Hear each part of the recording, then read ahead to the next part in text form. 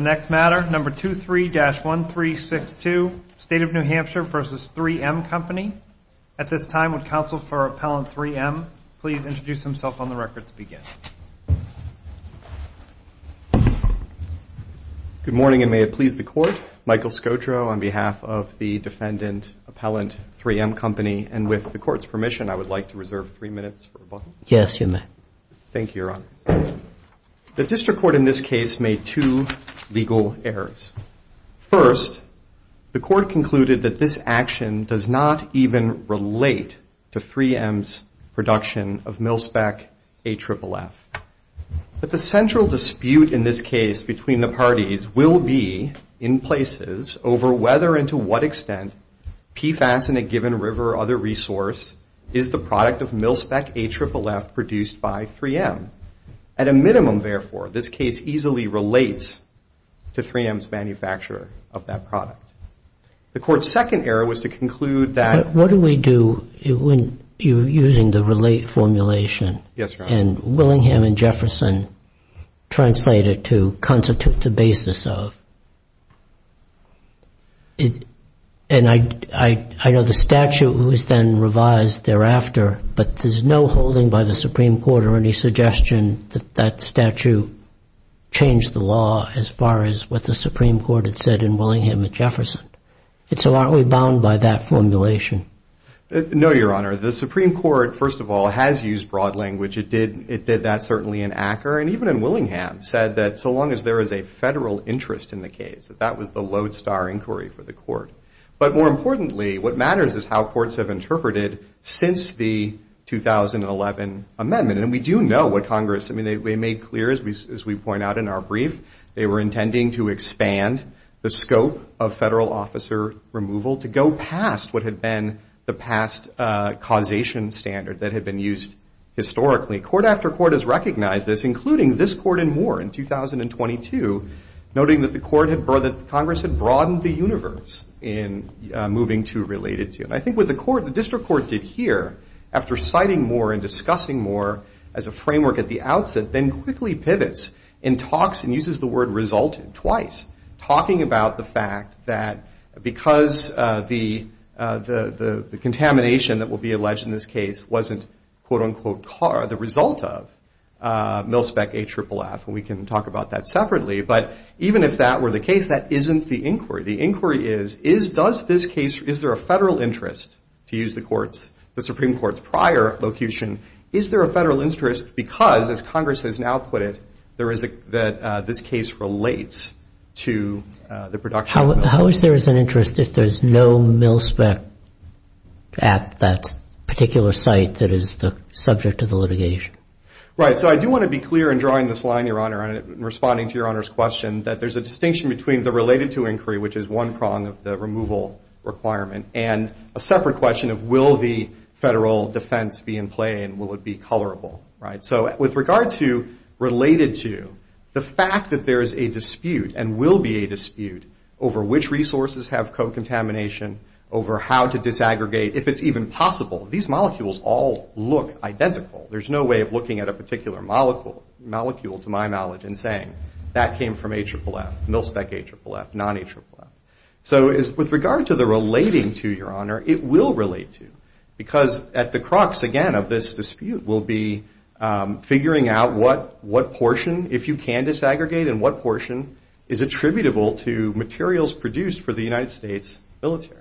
Counsel, it just seems that your argument is really, it comes down to the fact that a federal court has to do that disaggregation analysis. And I guess what I'm struggling with is my understanding of the case law is you're entitled to go to federal court so that a federal court can review your defense.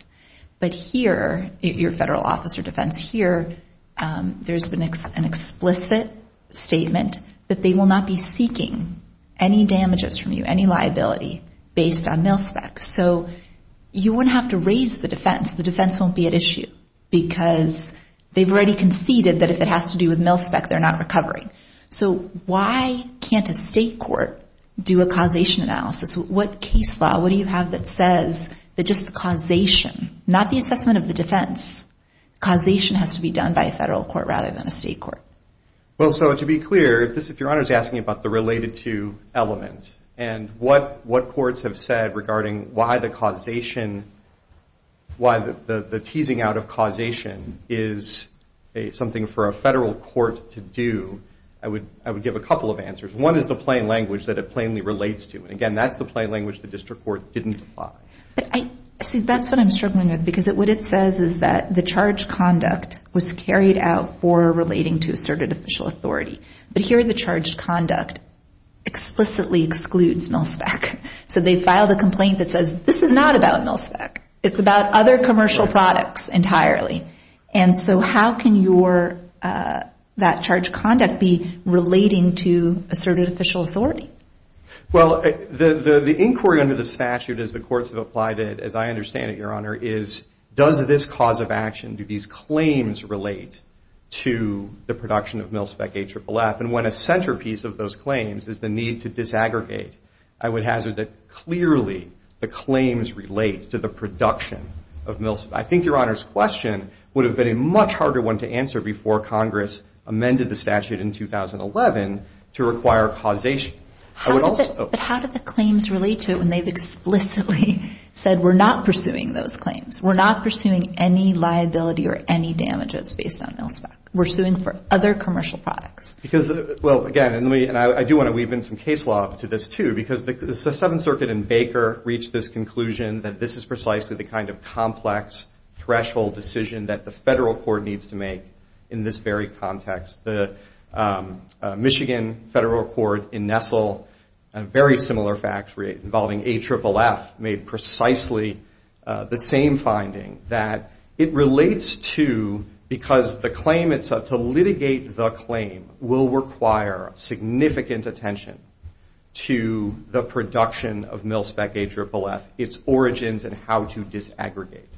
Now, in addition to those cases, I would add there's a separate argument. But if no one is seeking to impose liability for anything to do with MilSpec, how does that trigger the federal officer defense? You could have a lawsuit that has to do with discovery that gets into federal stuff, but the federal officer defense isn't liable. The federal government might not even be a party, or the federal officer might not even be a party. So, Your Honor, to answer this question, I think this does squarely shift us into the third element of removal, the one that the district court did not review, which is there a colorable federal defense? So putting aside related to elements, whether or not there's a colorable defense, the question is 3M's concern here is its claim frivolous, that it's going to be able to raise a colorable federal defense in state court? And the answer is clearly no, it isn't frivolous, and here's why. We have, for example, a statement by the district court at page 19 of the district court's opinion, hypothesizing as to what the meaning of the disclaimer will be as applied by a state court. We have the state's paraphrase of that same articulation on page 30 of their brief, and this is something that we discuss in our reply as well. And it's not at all clear that these are matched up. That is, it's not at all clear what, at the end of the day, how this will unfold in a state court. And I particularly would focus on an area where there is alleged crossover contamination, plausible crossover contamination between MilSpec AFFF and non-AFFF sources. And you're looking at these molecules, and there will be a dispute over, can one disaggregate these? Right, but the dispute won't be about we had to produce MilSpec in the precise way that we produced it because the federal government required us to. That's not going to be the dispute, which is what the defense is. The dispute is just going to be, New Hampshire will say, to the extent it's MilSpec, we're not claiming damages, and you may just disagree about the amount. That's it. It's not about your actual defense of we were required to manufacture this in this specification because that's what the federal government required of us. Well, so how does the defense even come up? 2 points there, Your Honor. At the threshold, and as I was alluding to the fact that I'm not, as I stand here, I don't know that we know how that will play out. That is to say, if there is a commingled source, for example, or one that there is plausible evidence of commingling, will the state's position be that under those circumstances they are not entitled to seek anything, or which is how the district court tried to capture that notion on page 19 of the opinion, or will it be something that sounds closer to their brief, which suggests that under those they are able to recover for harm done so long as some of that harm originates in mil-spec AFFF. Under those circumstances, we would absolutely have to raise the federal officer defense, and the federal interest would be at its peak because there would be an effort to collect on damage that is allegedly in part the result of materials made for the military. But suppose you have two sites right next to each other, one mil-spec indisputably, one non-mil-spec indisputably. Someone claims at night he fell into one of them and was poisoned, all right? And he says it was the non-mil-spec one I fell into. The defendant comes in and says, no, we think you fell into the mil-spec one, so it's federal officer defense. You seem to be saying that the court's adjudication of which site he fell into would have to be done by a federal court. And that's not clear to me why that would be the case. So, yes. Can't the state court just decide you fell into the non-mil-spec one, so there's no federal defense and no one can claim it? Or you fell into the mil-spec one, in which case they've agreed you're not liable?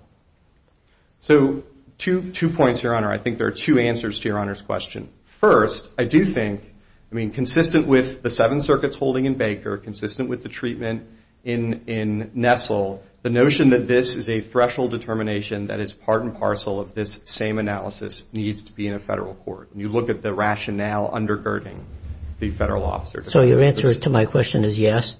Only a federal court could decide which site he fell into? Correct, but this is a very different case. What I'm describing here is... But what would happen if the federal court then decided he fell into the non-mil-spec one? Under those circumstances, then the defense would fail. But the question at the threshold in deciding who has jurisdiction is it frivolous to think that a federal was the federal one? And our allegations are clear here. We have easily satisfied and plausibly pled. But under my example, neither answer to the question, A or B, did he fall into which site, could result in any liability for mil-spec. Now, in other words, if they found it was in the non-mil-spec one, then there's no liability for mil-spec. And if they found it was the mil-spec one, then you win because of your defense. Well, we would be able to assert the defense. Well, let's assume you win because of their admission that they're not even seeking to impose liability for that. But again, Your Honor, this is why this hypothetical is I think, far less complicated than our circumstance. Here, as I've noted, it is by no means clear how this is going to be fleshed out in the trial court. Will it be the case that I'm putting aside the fact that we can raise the defense in the course of arguing that it's only 10%, it's only 20%, when the state may say it's 80 or 90. We may raise the defense in the context of arguing that. But that's not the defense. That's just the question of causation. Well, you're right. It is the question of causation, but it tees up. Let me, if I can just conclude. You're right, but it does tee up the application of the defense. And I would note, finally, the further complication is it's not as simple as the two potential buckets. We have here a lot of unknowns in terms of where the state will be. Let's imagine. So the district court has said that if there is commingling, then the state cannot recover from that body of water. Will that be the position, or will it be, again, what is suggested elsewhere potentially, which is that as long as there is some non-mil-spec in the combination, then there will be recovery. And that is certainly a place where the federal officer defense would be raised. And at the end of the day, what truly matters is there's nothing frivolous here about 3M's contention that they will need to raise that defense. You've reserved some time. I have, Your Honor. Thank you. Thank you, counsel. If counsel for the appellee could please introduce himself on the record to begin. Thank you. Hello, Your Honor. May it please the court. Ken Sansone for the appellee, the state of New Hampshire. And I would begin by respectfully suggesting that the response to Judge Cayeta's hypothetical here says it all. The standard for federal officer jurisdiction is a black and white one. The action or the charged conduct or the complaint of conduct is what needs to have some relationship to actions allegedly taken on behalf of a federal officer. And there's been a good deal or a good bit made of the amendment to the statute 44-2A1 in 2011. But of course, this court's post-amendment case law, in particular, Rhode Island v. Shell and Moore v. Electric Boat, those both articulate the standard precisely the same way. That's the case law that the district court applied in finding that there was no relationship between those two things here, because the state of New Hampshire has been very clear from day one when it filed two separate lawsuits in the same court in the same day that this particular case is not about harm from AFFF, which of course is the only product that 3M is standing here claiming it made at the behest of a federal officer. So for that very simple reason, according to that very simple standard, and it's important that jurisdictional standards be simple and administrable, there is no federal officer jurisdiction here, and the district court correctly determined that there wasn't. And some of the formulations that we've heard from 3M about whether a case raises complex questions about whether the federal officer defense would apply, I would suggest are misguided and are not supported by the case law, and as Judge Cayeta's hypothetical illustrates, are very difficult to administer. It sounded like counsel was saying, well, there wouldn't be federal officer jurisdiction over that case because whether he fell into one pit or the other is really simple, but this case is more complicated, so there is federal officer removal jurisdiction here. That's not what any case says. That's not what any administrable judicial standard for jurisdiction could look like. What about the Baker case, counsel? So in the Baker case, there were there was a removal by First Atlantic Richfield and then a supplemental removal by a different defendant, Dow and Comores, essentially. And there, Atlantic Richfield said, this is a case about contamination from particular contaminants at a particular site, and there was a nearby site where we were handling those kinds of contaminants and operations that we were carrying out on behalf of the federal government. There was no disclaimer by the plaintiffs in that case that the contamination they were complaining of, the complaint of conduct, was unrelated to what was going on at that site where those operations for the military were being carried out. What 3M is relying on, and I would suggest this is the only thing 3M is relying on for this very unusual articulation of the standard for federal officer jurisdiction, is a footnote that the Baker opinion used to talk about the Dow situation, which of course was dicta, because if there was federal officer jurisdiction against the claims or over the claims against Atlantic Richfield, it was also there over Dow. And what had happened there was, I would submit, the kind of bogus disclaimer that the courts, and we've cited all of this case law in our briefing, have found to be ineffective when it comes to federal officer jurisdiction. Specifically, the plaintiff said, we're suing Dow for what it did between 1910 and 1945, and then they also said, but we're not suing Dow for anything that it did on behalf of the federal government during World War II. And so that makes that case, and again, that's dicta, I would say, and it's certainly not any attempt to distinguish or overrule all of those cases that have recognized that disclaimers are generally effective if they're legitimate. But that was just a simple, I think, effort to deal with that, and that's exactly what the court said. The plaintiffs cannot have it both ways. And there's no claim that we've tried to have it both ways in this case. Again, we've been very consistent. The district court found that we were, and 3M's not taking issue with that. We are not suing 3M in this case for AFFF, and that means there's no federal officer jurisdiction. And I would submit there's no case to the contrary, and accepting 3M's position would require an effective overruling of that entire body of case law that recognizes that disclaimers are effective. Suppose, with reference to the hypothetical I proposed to Lurago, suppose there's a third site that's 50% of each product intermingled indistinguishably. How does that, what happens to damages claimed by that site under the state's disclaimer?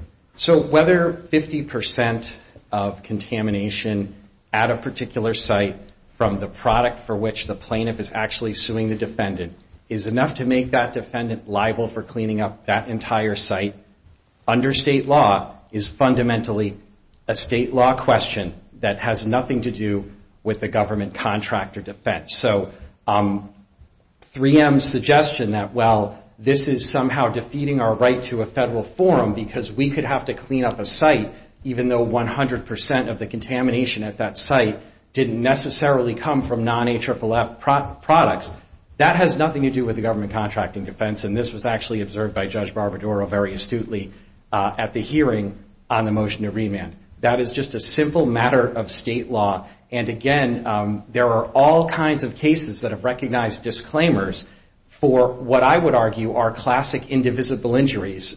A plaintiff who got sick from working with asbestos products but said, I'm only suing the defendant for the asbestos products they supplied to my private employer, not that they supplied to the military during my prior experience when I was also working with those products in the military. So if those kinds of cases the disclaimer is effective in, and there's not some special exception created where courts are saying, well, there's federal officer jurisdiction anyway, because how can we sort all that out as a factual or legal matter?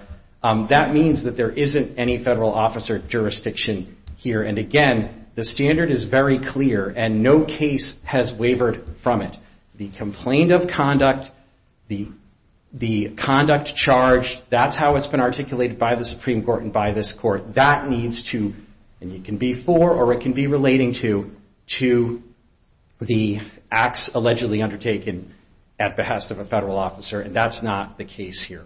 Counsel, can I move you to the timeliness issue? Of course. Putting aside the cases about other papers from other lawsuits, they seem pretty unique to me, the circumstances in which that was permitted. If we put those aside, do you think that the initial disclosures were sufficient to provide notice here? Yes, I do, and the district court certainly thought so. Those were provided, of course, in December of 2021, and 3M didn't remove until 3 or 4 months later. In April of 2022, those initial disclosures contained a list of sites for which the state is seeking recovery in this case, and some of those sites are the universe of sites in which 3M in its notice of removal cited under this commingling theory, which is 3M's entire theory of removal, is that even if the state is saying, no, we're not suing you for anything to do with AFFF, again, that's what the state said when it made those disclosures, we can still remove because federal officer jurisdiction still exists. Well, then the clock had to have started at that point at the absolute latest, because that, of course, is 3M's whole theory of removal, and this is exactly what the district court found. 3M can't have it both ways. It can't be the case that legally the disclaimer is completely irrelevant to the question of federal officer jurisdiction, which, of course, is their position. But on the other hand, because the state kept making that disclaimer, we never had to remove. We didn't need to remove until we were good and ready to remove. And the district court found that that was the latest time that the clock should have started. And actually, the clock started a lot earlier when, again, on the same day in the same court, not only the complaint initiating this case was filed, but also the complaint initiating the AFFF case, which was subsequently removed without objection from the state to federal district court and later moved to the MDL, was filed. Because, of course, the complaint in this case says and there's no dispute about this, this suit has nothing to do with AFFF. We're not suing 3M for AFFF in this case because that's the subject of a separate action. And, of course, it was that separate action which was the subject of the complaint that was removed. So the other paper rule is just not nearly so inflexible or blind to reality, I would suggest, to support the outcome that when you have a defendant that's served with complaints filed in the same court on the same day, which, again, 3M has essentially said are largely identical to each other, and one references the other, that we have to pretend like that other thing, which is specifically referenced in this thing, has nothing to do with whether the removability clock starts or not. And I don't believe that interpretations of the other paper rule that this court or other circuit courts have endorsed go nearly that far. Counsel, how many sites did 3M list in the ultimate notice of removal in this case? Do you recall? I don't recall off the top of my head, but a few, I think I would say. Yes, and again, what 3M was saying is, we've received initial disclosures in this case. They talk about these sites, and the state is saying that these sites are non-AFFF sites, but we actually think that they are AFFF sites, at least to some degree, so that means that we can remove. So what follows from that is that the clock started when 3M got the initial disclosures at the absolute latest. And again, I think that was apparent from the fact that 3M knew enough to remove the AFFF case with, again, references to specific sites 3 years prior to that point, when it received, again, the complaint in this case and the complaint in the AFFF case on the same day. So I just think that this is a situation of 3M trying to have it both ways. What the state says in terms of disclaimer just does not matter for purposes of whether there's federal officer jurisdiction, but we couldn't have possibly known, it couldn't have been clear that there was federal officer jurisdiction because these disclaimers keep getting made. As the district court observed, that has nothing to do with facts that may or may not have been known to 3M. That, according to 3M, is just a simple legal matter, which, again, the law hasn't changed. In 3M's view, of course, we vehemently disagree that this is the law. We believe, as we've said, that these disclaimers are effective and that courts have repeatedly recognized that they're effective and that they are absolutely consistent with the standard for federal officer jurisdiction that's set forth in the statute, recognized by the Supreme Court and recognized by this court even after that statute was amended, and nothing in Baker or that case from the Eastern District of Michigan changes that. I have a couple minutes left. The state did, as this court is aware, make a motion to dismiss this case, and I just want to make sure that we've been clear on the basis for that, dismiss this appeal, I should say.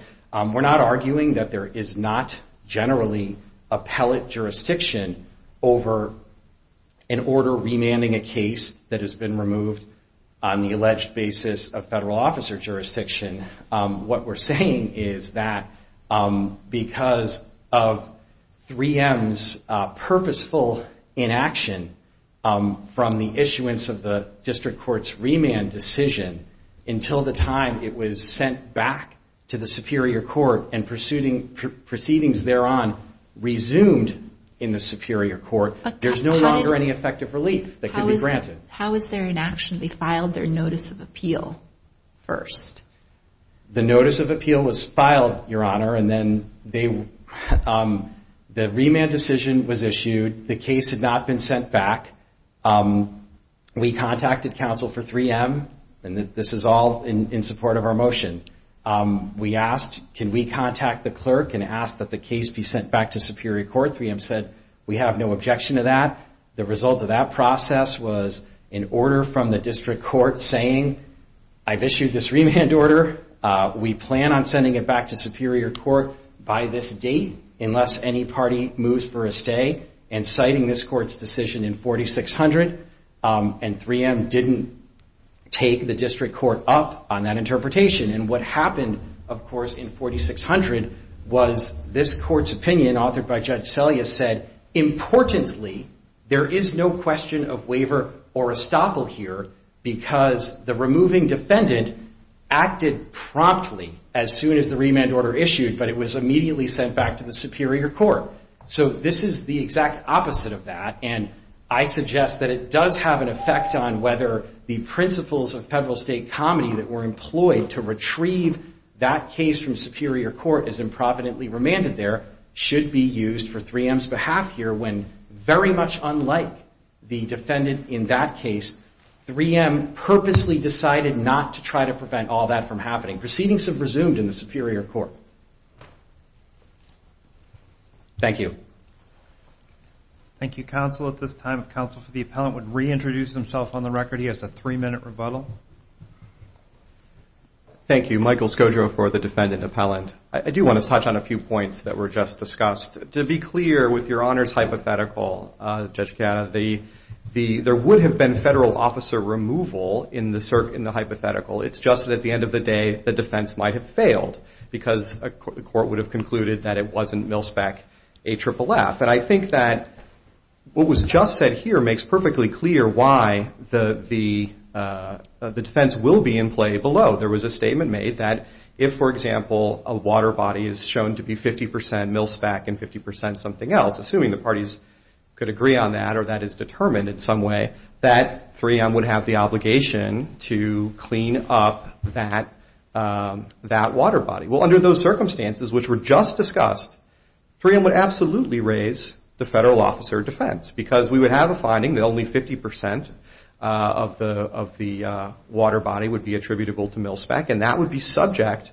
to the defense. So under the hypothetical, but I think they're saying under New Hampshire law, if you had 50%, that's enough to make you liable for the whole thing, no matter who else has the other 50%, sort of like some of the Superfund laws. But under those circumstances, the point would be that the 3M would be asked to be remediating for for material molecules. But only on account of your non-mil-spec. But only on account of the non-mil-spec. But I mean, we would certainly raise the defense under those circumstances. I mean But wouldn't it be irrelevant if state law provides that you have to remediate if 50% is for non-mil-spec? So it's irrelevant what the other 50% is for, in other words.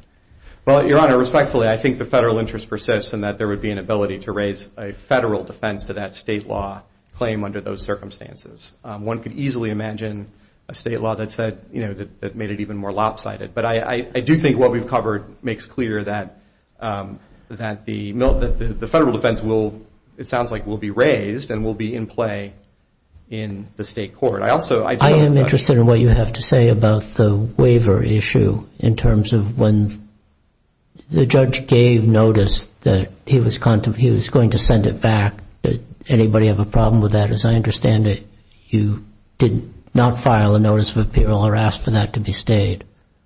We did not move to stay in the federal court, as we discussed in our response to the separate motion.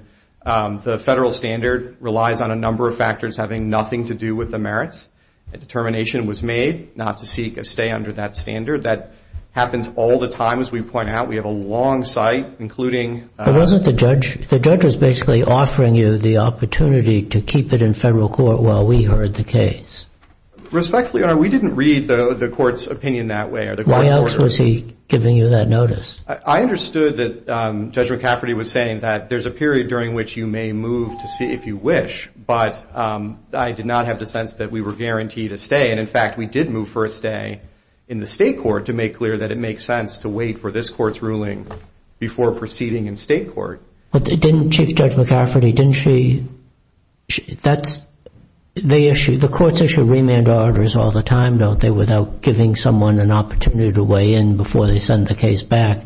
Here she took the precaution of asking, and it seems rather strange that we would allow you not to raise it with her, not to ask to keep it, and then we have to coax the New Hampshire courts to send it back now. Well, Your Honor, actually the Judge Tully decision we were just talking about talks about the fact that courts routinely include pauses or other methods to allow for a motion to stay. There's nothing to suggest. Well, why would he have mentioned that if he didn't expect people to avail themselves of the pause? Well, I think the pause was there if you believe that you satisfied the federal standard, including the irreparable harm and so forth, and balance of the equities, that you file your motion. But as we point out, there have been decisions, including a recent decision from this case, where there was there wasn't a motion for stay filed. There's certainly nothing in terms of estoppel effect in not seeking relief under a standard that goes well beyond the merits showing needed to prevail on appeal. And to use that as somehow an argument that by not filing an extraordinary, I mean, the courts have been very clear about that standard. It's an extraordinary request for relief, that by not seeking that, somehow you are stopped on the merits of your appeal, which Section 1442 makes very clear, 1447 makes very clear, is available. I am not aware of any court coming anywhere close to such a finding, and it simply doesn't make sense and would be inconsistent with the long history of the cases that we cite in our brief, including, as I said, a recent decision of this court. May I take one moment on the timeliness? Yes, and in fact, I have a specific question for you, if I may. I am curious as to your view why 3M wasn't on notice at the time of the initial disclosures, and let me just quote to you from the initial disclosures. It seems that they said that there could be commingling of products at some locations, and this is the quote: included in